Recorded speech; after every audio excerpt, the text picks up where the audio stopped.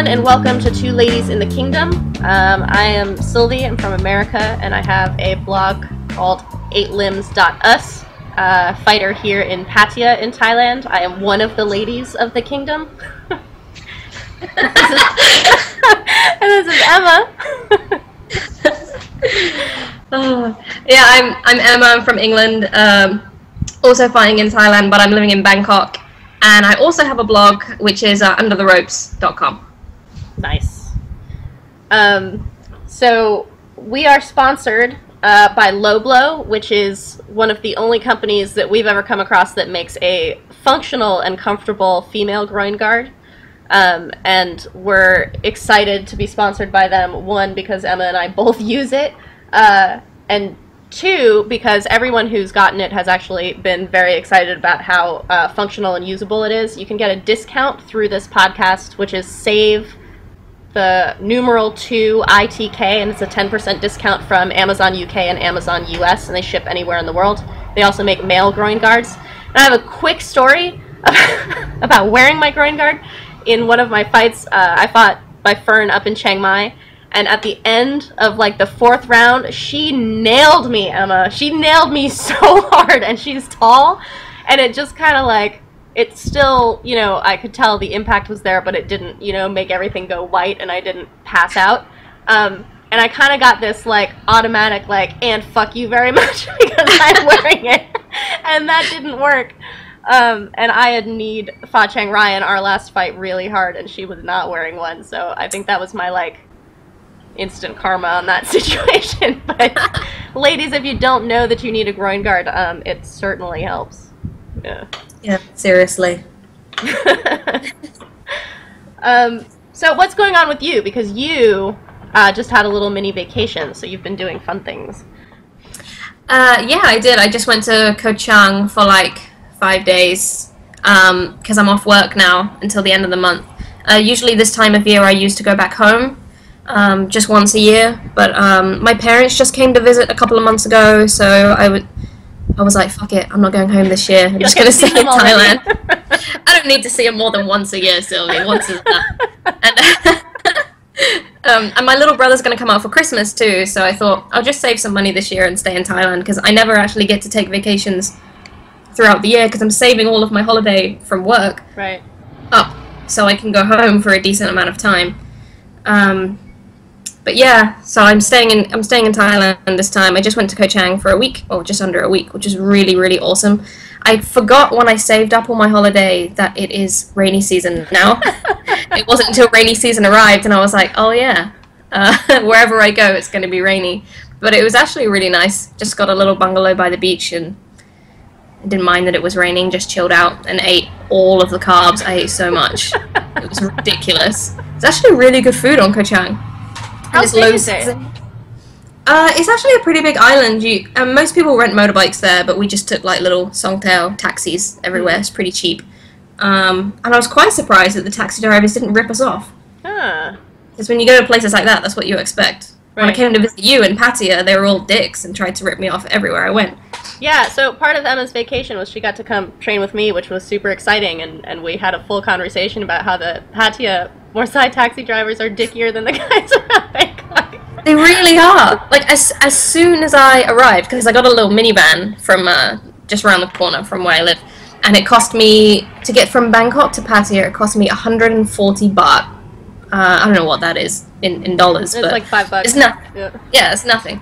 And then as soon as I arrived, got off the minivan, and I wanted to get like a taxi from where I was to come and meet you, and the guy was like 200 baht. I was like, I paid less than that just to get here from Bangkok. What are you talking about? He's like, same Thai people. Like, you're like speaking to them in Thai, and they respond to you in English. They're just having none of it. Yeah. They ended up picking up other people on your way down, right? Because when you first wrote to me that you were on your way down, you were the only person in the van, which sounded real murdery to me. Yeah. No, it was only after like 5 minutes lots more people got on the van. Yeah, that makes sense. It wasn't too scary. Yeah. Yeah. So for me, I've I'm getting ready to go up to Chiang Mai again. So we're leaving on Friday, and I have 3 fights in 4 days, which I did last month as well. It's becoming this thing where like I have to group all of my fights together in order to get the most bang for my buck in traveling and things like that.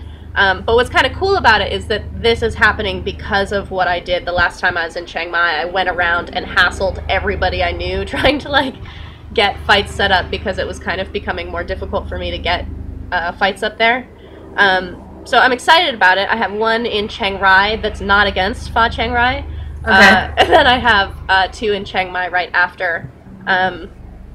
And we were in a car accident on the way home from my last time up in Chiang Mai, and we rent cars, and so it's luckily for us, even though there was a lot of damage to the car, there's a company that can come deal with it and stuff like that. But the photos of the car accident really freaked out my gym. They all, when I got back, were like, Sylvie's good luck, and like, you have someone watching over you and all this great stuff, which was great. But they all thought it was my car. So when I said that I was going up to Chiang Mai again, they're like, but you don't have a car, you ruined your car. And I'm like, you think I'm a princess? I own a car? I don't own a car. I rented the car.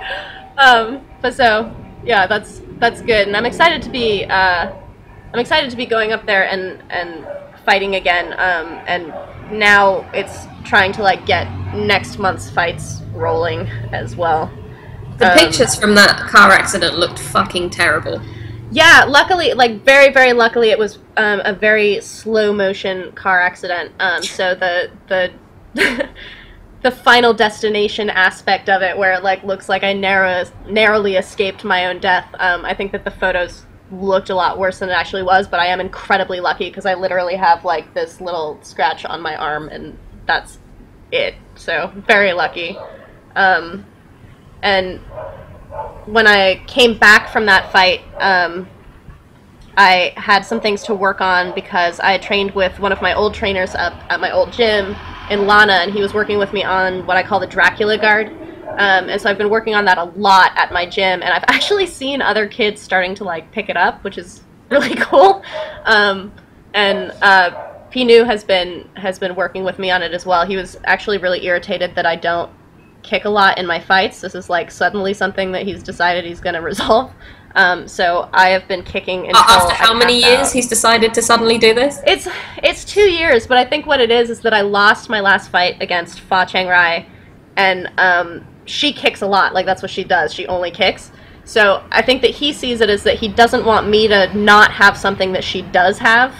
Okay. So it's like, I don't have to be a kick fighter, but he doesn't like that she can kick and I can't. So it's like, you can kick her ass in the clinch, but you also have to be able to kick because she can kick. So okay.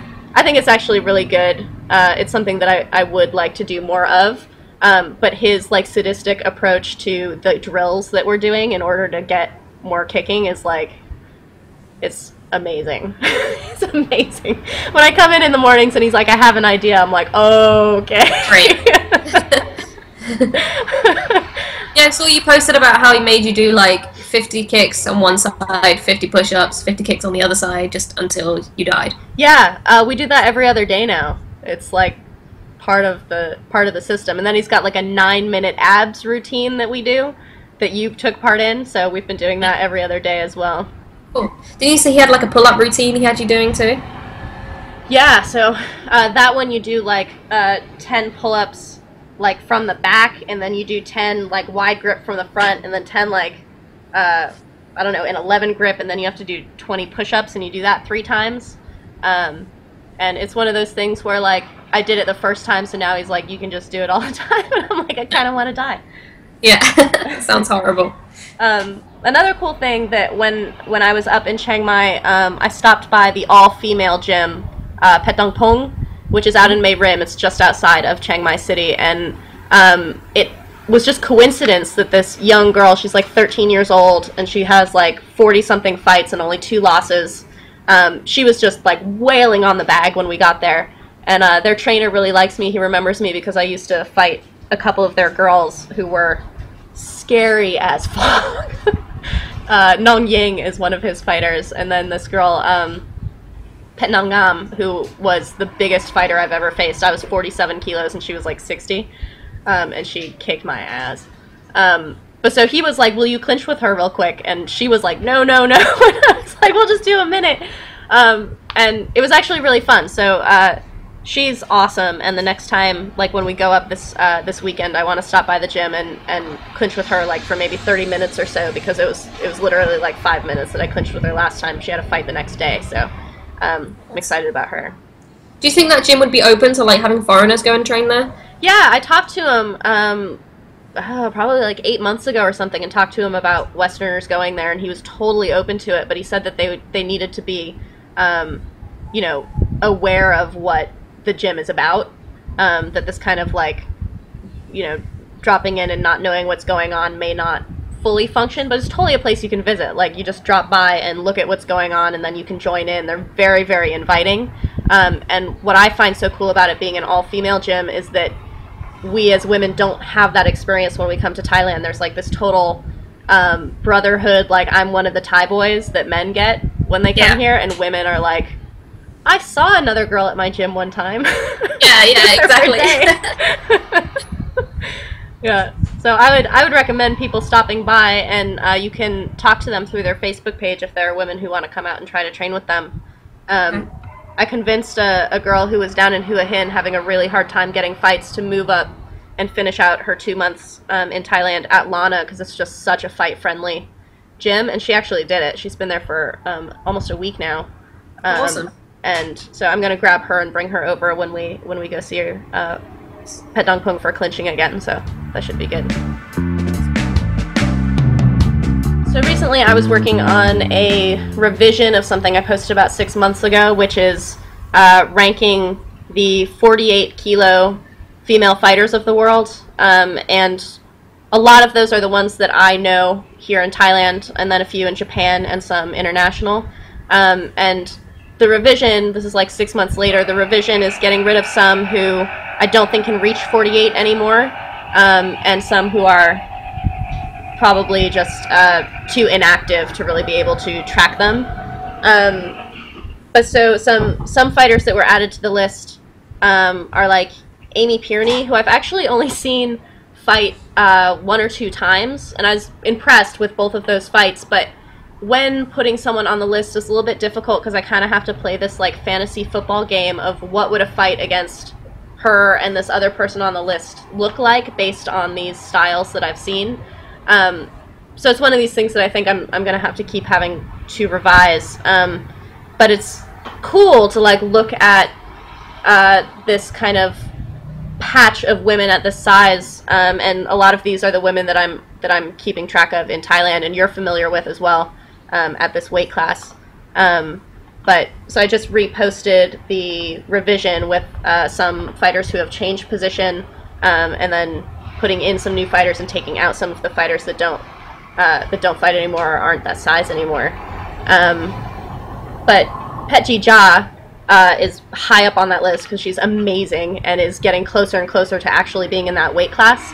And yeah, I've heard that hopefully she'll actually get some more opponents now. Totally. So there's this PPTV show that's happening on Fridays. She fought recently on that I had not heard about at all, and then I saw it on YouTube. And she did really well in that, as she always does. But she's going to be facing Fa from Yokao Gym next month. And Fa has been awarded, according to Yokao, 3 times the Female Fighter of the Year. So that should be a really good fight to see. And then the rumor mill is going that Petchija and Loma are finally going to fight. Ooh, yeah. that'd be good. So that's really exciting, because Loma's #1 on my list, and she's crazy good. And I'm also just excited to see more of this Fa Yokao girl, because the Yokao keep posting about her, but nobody else seems to know anything about her. And they keep saying she's undefeated, she's won Fighter of the Year, but what is this Fighter of the Year award? Like, nobody else seems to know what it is. And I'm not saying it doesn't exist, but like, where is that coming from? I don't know. Yeah, it's difficult. I actually heard from a couple of fighters that they used to train with her at her dad's old gym that was called Rung Rung, which is very similar to my gym, Pet Rung Rung. But so they used to train with her, but these are fighters who she should be fighting, like Fa Cheng Rai and Yod Ying. And they're like, oh, no, well, we can't fight her. She's like our little sister. We used to train with her. And I'm like, well, who is she fighting? Like, who is she fighting? And the Yokao, because they're, not Thai, they didn't say who her opponent was in the fight that judged who was Fighter of the Year. So, it'll be really good to see her fight someone who we know, who's Petji Ja, and how she does in that fight will definitely affect her ranking on that list. Yeah. Maybe I was thinking about just going and checking out that Yokao gym just to see what's going on there. Like, it wouldn't be somewhere that I would train long term, but now that I'm off work, I might just go see what's going on down there, see if she's there. Maybe if I could go spar with her or something. I don't know. That would be really cool. I've heard mostly astoundingly good things about that gym from people who have gone to train there, and then one couple that kind of dropped in without making an appointment or anything was like, Yokao was there for 5 minutes and then left. Or not Yokao, sorry. Sanchai was there for 5 minutes and then left, and I'm like, yeah, I was gonna say, who's that? It's not at the gym all the time. Like, nobody who's, like, celebrity gym is, Bukhao's never at Bukhao's gym. Oh, yeah. But, one of the fighters on the list is Marcela Soto, who is down at Sutai in Phuket. And I've only seen her fight a few times. Have you seen many of her fights? Yeah, actually, she came to Thailand maybe 4 or 5 years ago, and I think she was fighting at Promthep Gym, which I don't think exists anymore, and Sumali, she was fighting out there quite a lot. She was here for quite a while, and then they went back home, her and her husband, is it? Yeah. And now they've come back and they seem to have set up their own gym. Is it them who owns that gym? Yeah. It's... I can't fully figure it out, but it seems to be part of a, resort, a huge resort, and then the gym is in that. Yeah, because Marcella, she has a master's in sports nutrition, and she works as a nutritionist at the same time for this, big resort, and then also fights. And she seems to be fighting really regularly now, which is really cool. I think she's fought, 50 or 60 times here? 60 in Thailand, at least, yeah. It's really fucking cool. And she's branching out and doing a lot of a few Western boxing fights as well. And I know she not long ago won a WBC Asia title.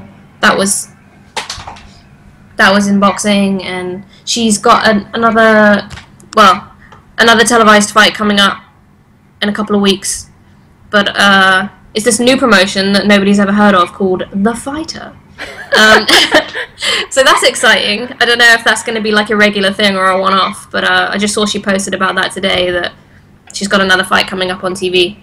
Yeah, I've seen that her and her husband have started mentioning now her aiming towards 100 fights, which is really exciting. Yeah. I totally think that that's going to happen. And she's fighting all the time. They've also started talking about bringing women to their gym, which is not something that people have previously talked about. I think that people knew where women were training and they would go there, but they're actually actively inviting women to come train with them, and they have a pretty good stable down there.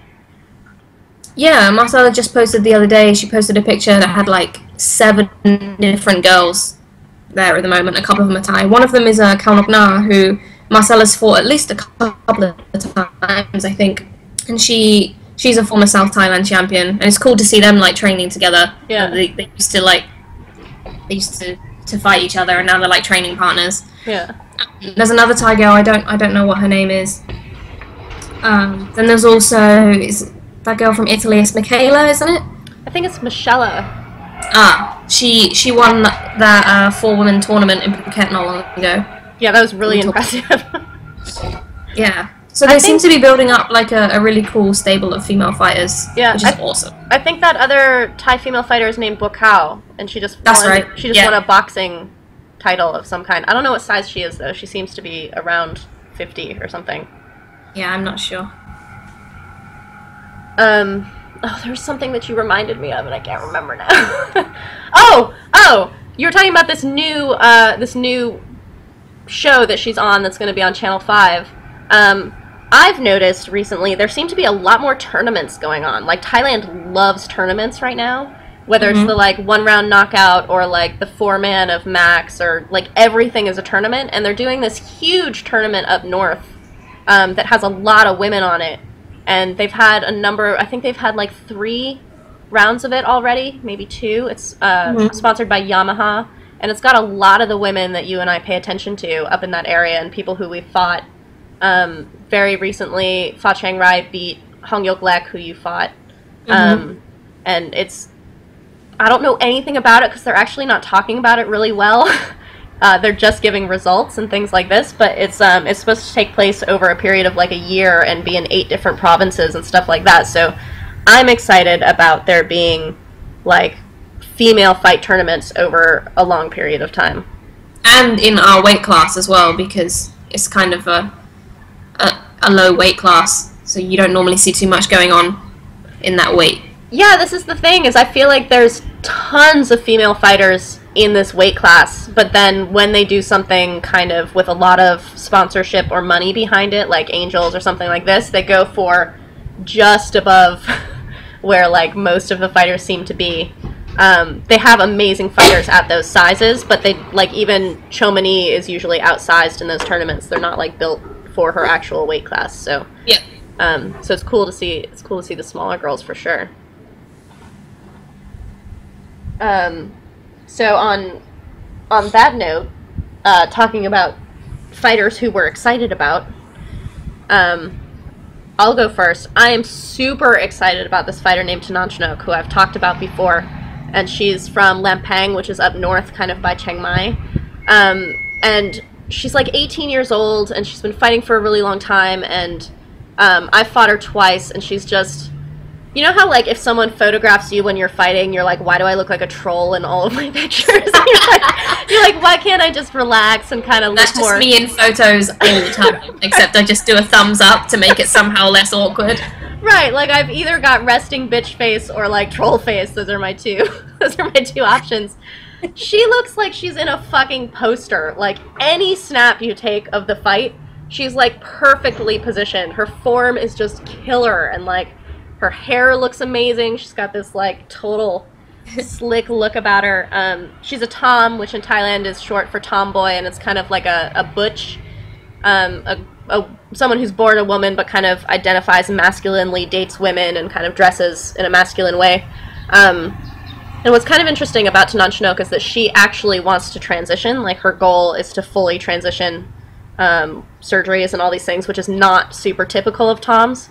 But she absolutely has this, like, super suave, like, charming, masculine thing about her that I think is really awesome. And the way she fights is not typical, I think, for the way that Thai women tend to fight. And I was so impressed by these 2 fights she had semi-recently. One was against Hong Kao, who is bigger, and Hong Kao's style drives me crazy because she has this, like, kick you and then dance away, like she just has to score 1 point. That is the worst style to fight. She drives me nuts, but then at the same time she'll like kick and then stand in and like block in this total fuck you attitude that I'm like, oh, that part's cool, like do that part, but like the rest of it sucks. And in that fight it was pretty close, and Tanan Chinook was outsized, but in round 5 she just threw 1 elbow at Hong Kao, and Hong Kao was like, alright, see ya. we're done with this fight. And then her most recent fight against Sofia Torcos before Sofia went home, it was for a WPMF title. And I have never seen Tanan Chinook be so aggressive, and especially in the 5th round. And it was like, we talked about this on a previous podcast, but it was kind of like, what the hell is going on? Like, it was just so incredible. And I fangirl out so hard when I watched Tanan Chinook fight. And I really want to fight her again. And I'm kind of like, I can't do both those things. I gotta chill out if I fight her again. Like, when I fight her again, I gotta not be like, oh my god, you're so cool. So, yeah, that's the fighter I'm geeking out about today. Is she fighting a lot? Because I hadn't seen anything of her since she fought Sofia. No, she's not fighting a lot. I think she might be at some point part of this tournament up in the north, but I'm not sure. There is a pattern in Thai female fighters that when they get really good, or they're winning a lot, or they have really big side bet fights that they're doing well on, it becomes harder and harder for them, or they don't want to fight as often, and so it just becomes this, like, they'll fight for a lot of money here and there, and then they'll just kind of have, like, tune-up fights or whatever. So she's not fighting an incredible lot, but she is teaching. And I didn't know that. Yeah, she's actually got a Kotoy student. So it's very cute. She's this Tom trainer who's got a Kotoy student who wears a lot of makeup when she fights and like stuffs her bra, which Tanan Chinook binds her chest. So it's very sweet to see them together. And she loves this student of hers. She's always posting every time that she fights and stuff like that. So it's pretty cool. Oh, okay. So where is that at her gym she's teaching, or? Her gym was the sports school of Lampang, so she's old enough now that she might not be there anymore. She definitely graduated and is now in the earlier stages of college. So I don't know whether that student is at her previous gym that she goes back and trains, or whether that's moving on to a new gym. But I am seeing more and more female fighters as trainers, which is cool as well. Yeah, because you don't see that too often. No, you don't see it in the West either very much. No, actually, that's true. Yeah. So that's very cool. So is there someone you're geeking out about at the moment? With Thai girls, not so much, but like I said, I'm really interested in Marcella and what she's getting up to at the moment, because she's fighting so often. And when she was in Thailand last time, she was fighting a lot, but I only knew of her because we have mutual friends. But now she really seems to be fighting on a lot of big shows. She was on that one-round knockout tournament, which is weird. I wonder if they're going to have another show. That was a really weird format. Yeah, and she's fighting on another televised show. So I think it's going to be cool to see what she's doing, because as well as like having her own gym and building up more female fighters, I think that's really fucking cool. Yeah, I've noticed her presence on her social media is starting to be stronger. And this might just be, that I'm seeing more of it because I'm interacting with it more. That's actually how social media works. But I actually didn't know about her at all until we were in the same tournament together when we went to Laos, and there was a 4-woman tournament at 50 kilos. And she did pretty well. She made it to the final in that one. And then unfortunately she had fought really recently prior to that fight, and a cut reopened and they stopped it really quickly. But it was interesting because I had never heard of her at all, and she's near our size. And then when we were in Laos, Juliana was there as well, and she and Juliana had known each other for like 4 years. And I'm like, like I had no idea that you existed, but now she's everywhere, which is really great. Yeah, it's awesome. Yeah, very cool. So something that kind of ties in to both the revised ranking that I did and then these two fighters that we're talking about. Tanan Chinook is a WPMF title holder, and Marcella has a number of titles in boxing, and then she's been winning some stadium belts down in Phuket as well. Is just the issue that it's really, really hard to track and rank female fighters, mostly because it's not kept up to date and it doesn't make a whole lot of sense. A lot of these world title belts are difficult. When you look at the rankings, you'll see fighters ranked fairly high who haven't fought in years, and they just kind of sit there. And then you'll see fighters who belong on the list being, never ever put on those lists. So part of my difficulty in creating that list was doing a kind of like, if weight weren't an issue and these two fought each other, who would win, and then kind of like who have they beat and who have they fought and who's been challenged and all these different things. And it's actually really, really hard to rank female fighters around the world, but I think it's also really important because people who don't keep really close track of fighters want that kind of shorthand. They want to know if you're ranked, they want to know if you have a title, they want to know like where you stand on this list. And I get really frustrated when I hear people act like they're following female fighting, and they're like, oh yeah, well who has she beat? And I'm like, can you name 3 fighters in her division that you would recognize? And a lot of times people can't. So so this is my like, if it doesn't exist, try your hand at making it exist, and it is just my list. So you wrote a blog post a while ago about the difficulty of titles.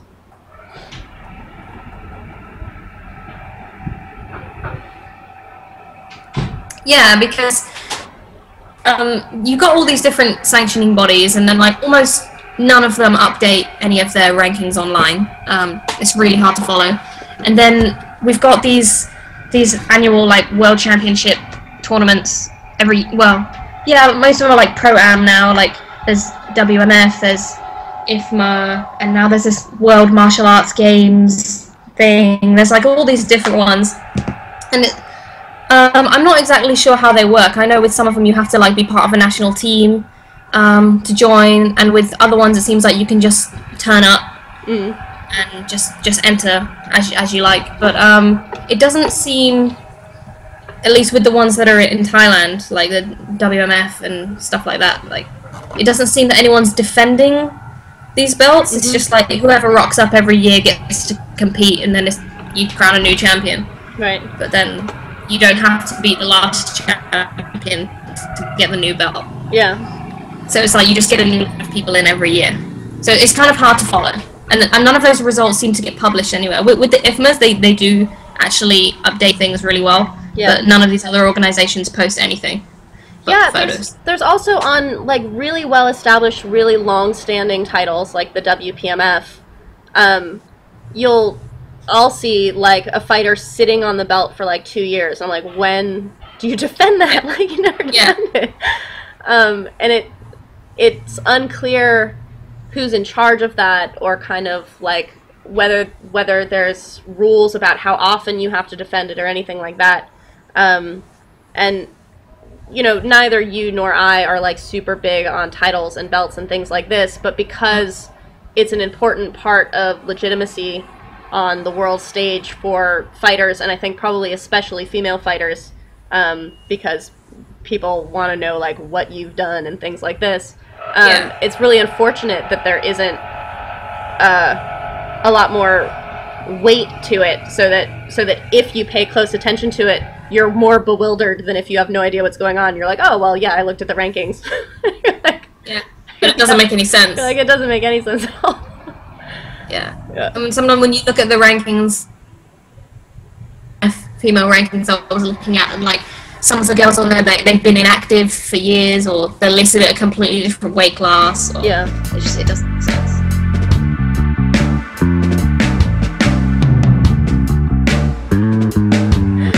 Okay, so we always have like, or we always try at least, to have a theme for every episode, and something that's come up a lot since we did the last one is trying to build aggression.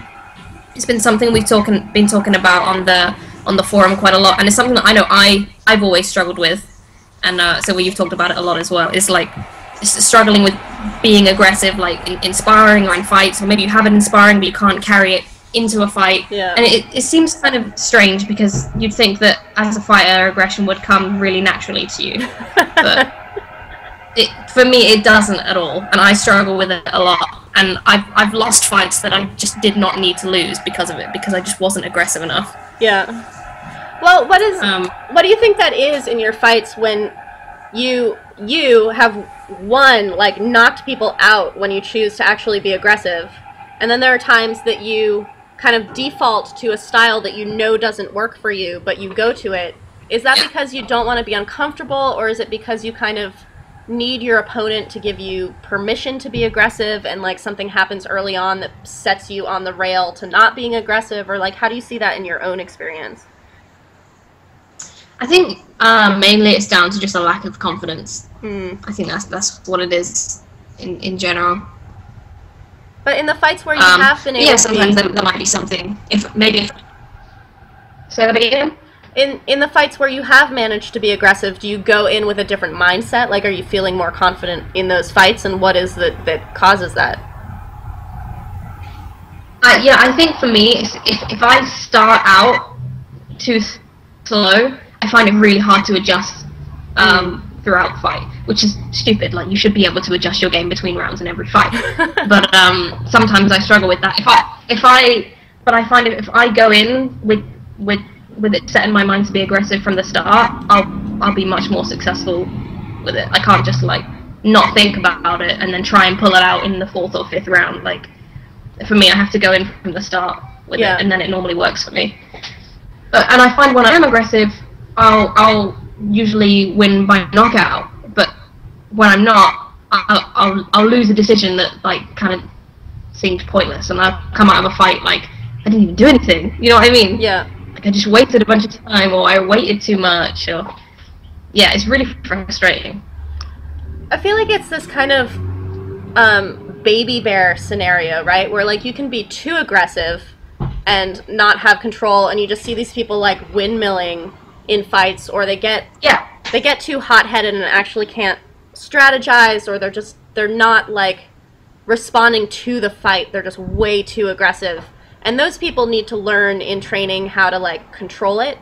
And then there are people who, you know, they like rip the pads and they're awesome and their technique is great, but then when you have to go in front of a person, like the difference between hitting a bag and hitting a person is just huge, and people can't get it together.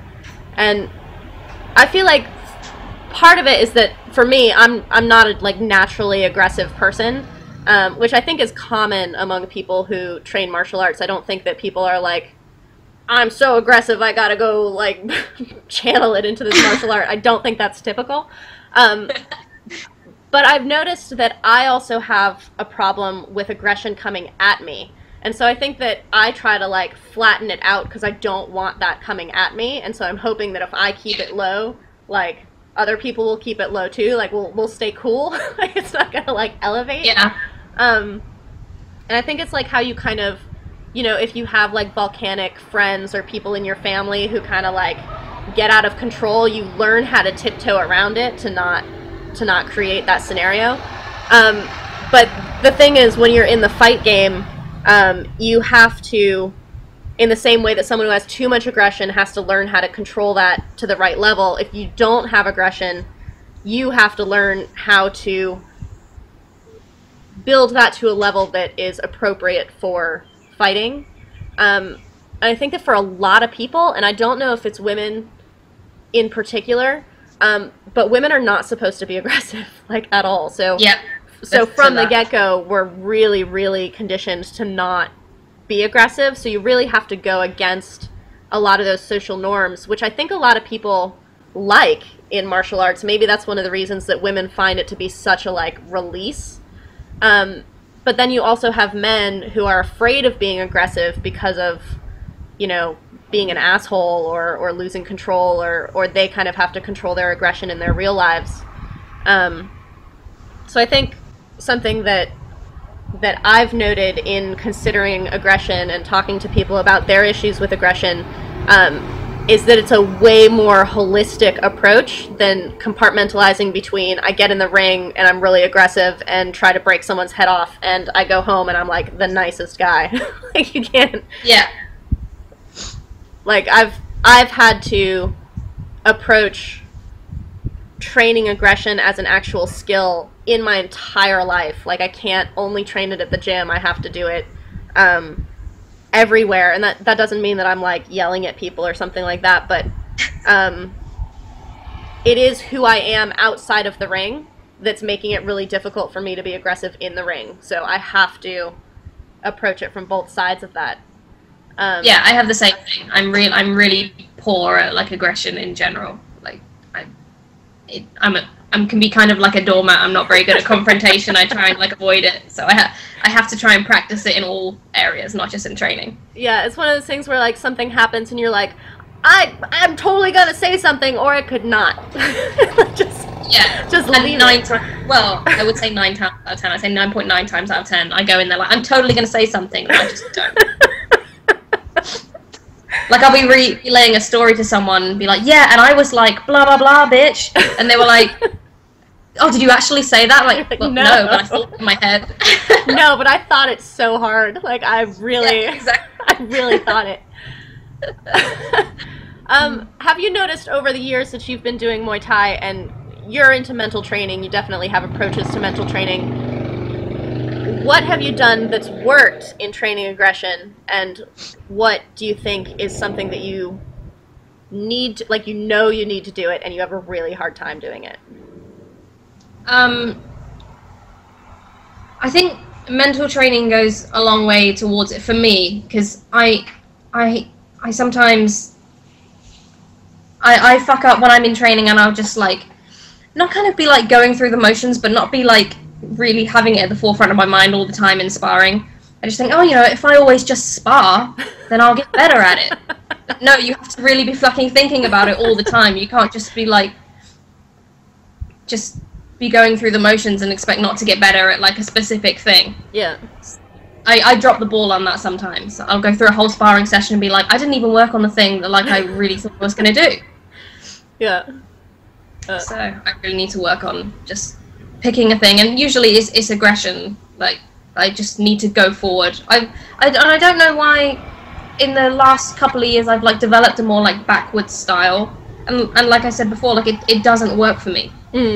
But in sparring, I don't know if it came from me like always sparring with bigger people, or whatever. I mean, you can make excuses for it, but yeah, I developed like a more backwards style. And in sparring, it seems to work, and in fights, it fucking never works. Especially with these Thai girls who kick and move back and kick and move back. So yeah, you just need to make a conscious effort to like fix that. It doesn't work against someone who's really good at something that you're like kind of good at. Yeah, exactly. Like that's their whole identity as a fighter. I feel like for me, I have a really hard time with kind of grand theoretical ideas or terms that I just use as placeholders. So, for example, I'll say that I just want to get better, right?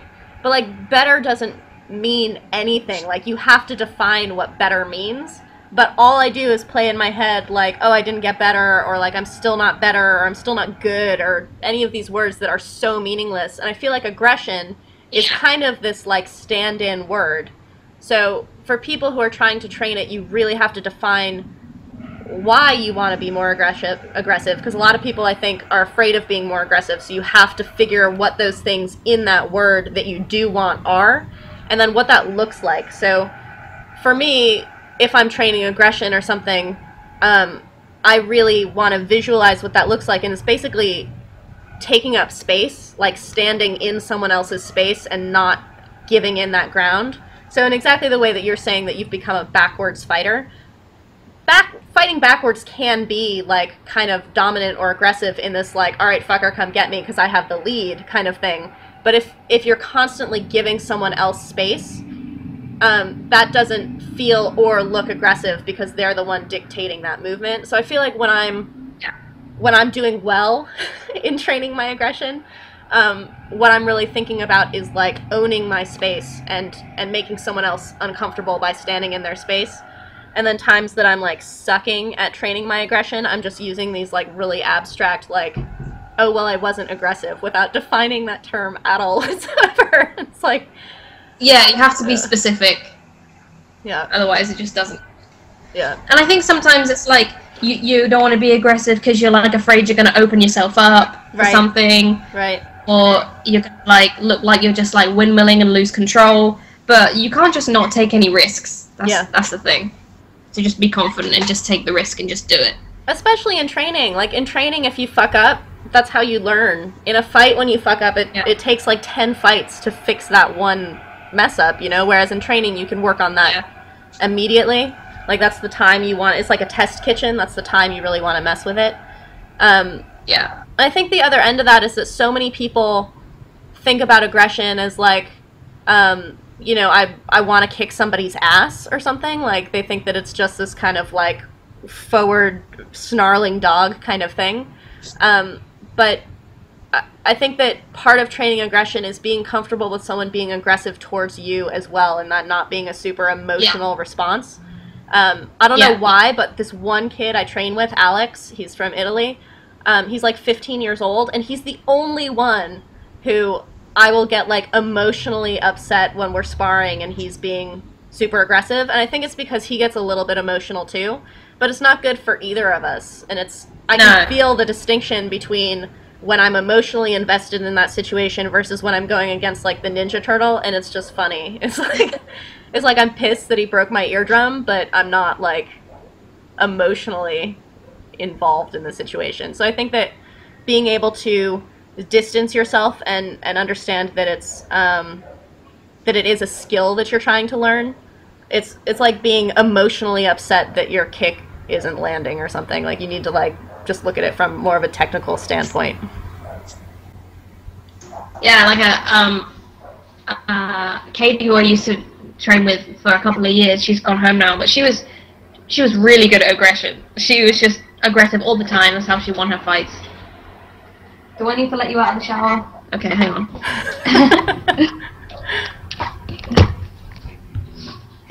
Okay, I turn the computer around.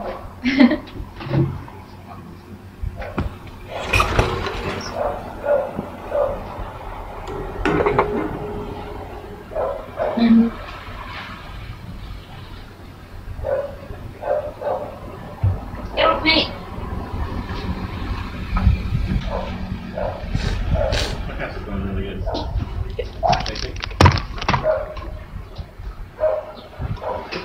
Been like trapped in the shower, just waiting to get out. Yeah, I think that there's Wait. Just talking about Kate. yeah. So you were talking about Kate. Yeah, Katie, she was my training partner for a long time, and I think I actually developed that kind of backwards style because of her. She was quite a bit bigger than me, but she was also just very, very forward, very aggressive, and that's how she won her fights. And because I sparred with her almost every day, and I think that I adjusted to that, which is kind of my mistake. But she was very good at aggression, but if I was to ever become aggressive back at her, or if I was start to get the advantage, she would then start to lose control, or maybe get a little bit angry at herself, and get frustrated. So I think sometimes it's hard to balance that kind of aggression and emotion side of things. Yeah, I think the other side of it is really important too, because people who have quote unquote natural aggression, or it's basically like a natural cockiness, and it's such an advantage in the early part. It's like it's people who have a talent or whatever, and so they advance really quickly at the beginning, but then when it becomes tested, because it wasn't something that was really earned, it's something that just kind of came naturally, there's not something underneath it to fall back on, whereas people who really, really have to push for it, they've got all this foundation under it. So I think that there is an advantage to a degree of natural confidence, natural aggression, natural cockiness, all of these things that can make you look really good and take up other people's space and make them uncomfortable and all these things. But even if you already are pretty good with aggression, it's still something you have to train because it's a skill. Like, you have to hone it and make sure that you have the foundation underneath it, because I cannot tell you how many fighters I've seen who are like bullies. So they do really well if they can back their opponent up right away, but a lot of Thai fights have this like transition, right? There's like the reversal in like the third or fourth round, and these guys like crumple when their opponent starts coming back at them. Yeah, they don't know how to deal with it. Yeah, and it's because they haven't had to earn that spot that they started from. So when it gets knocked out of place, they haven't gone through that thought process of like, why isn't this working? It's just this like, oh my god, this always worked before, why isn't it working now? And I've had natural talents like that, where I'm just, I pick something up really quickly, and then it's not working later down the line because it's become more complicated, or I have someone who's putting more pressure on me, and it's not working anymore, and I'm like, what the fuck, it used to work, it's like now you have to like, learn how to do it, and like actually have the foundation under it. Yeah, it's true. I mean, having natural aggression it's an advantage and it's a gift, but it's hard to be on both sides of it. Like, I think there's an advantage to being too aggressive and not aggressive enough. I think, to be honest, I think I'd rather be on my end of it and just be able to train that aggression a bit more than have to like pull it back and not be in control. Yeah. But either way, you really need to work on it. Either way. It's really hard. Yeah. All right. So the last bit is talking about the non-Muay Thai things that we're doing at the moment or that are exciting us. And usually that's been like movies or shows or podcasts or whatever that we're listening to. So what are you up to? I have been actually got into this show that it's not even new. It's like 5 years old, but I just rediscovered it. It's this British show called Black Mirror. Have you ever heard of it? No. Oh, it's really, really cool. I think you'll like it. It's like a really dark series. It's like every episode is totally different story, different cast, different people, and it's basically how like technology and social media is going to totally fuck up our lives. It's really, really good. Yeah, it was only 2 seasons, and each episode is like an hour. It's really, really good. Is it BBC? I think it might have been Channel 4. Okay. Yeah, but it's all on YouTube. You can watch it on YouTube. Okay, because BBC makes really good shows, and they'll make like 2 seasons, and I'm like, what's your problem? Like, be American about it and do like 4 seasons beyond when it stops being good. Like, do it our way. Last night I was watching a BBC 3 show. BBC 3 is a channel that just went online because nobody was watching it on TV. They had this series called Life and Death Row. Oh. Because I'm really into that true crime shit. And yeah, I was watching some of that last night. It's really good. It's just about Texas and how they love the death penalty and how fucked up that is. Yeah. I feel like you have this unfair advantage in that you can see how fucked up America is and like all the stupid shit that we do and watch Making a Murderer and be like these goddamn stupid hillbillies and stuff like that, but you're not American, so you don't have to own it. Like, you can laugh at Trump, but he's not yours, whereas I'm like, no. It's slightly less funny, it's more horrifying. Yeah, that's also true. We've been watching the 3rd season of Penny Dreadful, which I think you said 2 likes. 2's been making me watch that. You're not into it? Not so much. Okay, well... I haven't given it enough time to, like, to really get into it. It's nothing but time. Those are some long episodes. Like, it is a meditative show. What is it all, like, vampires and shit? Sort of. I mean, they're semi-historical and then fictional characters of Victorian London. So, you know, you have the American Werewolf in London, and then you've got Lucifer and Dracula, Frankenstein, Frankenstein's monster, you know, things like this. Dorian Gray is a character. Okay. But we're at the tail end of it. It seems like it's probably 1 more episode or something like this, and it's kind of amazing in that there's this there are 3 stories going on at any time, but like there's this one woman who's totally embodying this one feminist epic that's kind of incredible, and the exact same thing is happening in another character, but like, so they're kind of parallel, but I hate one character and I really like the other one, so I'm like boo every time the other one's on screen, and then the one I like comes on and I'm like, yeah, she's perfect, but they're like doing exactly the same thing. That's my problem. Yesterday I said something, I don't remember what I was saying to Tu, but he was like, oh, your accent just reminded me to watch Penny Dreadful.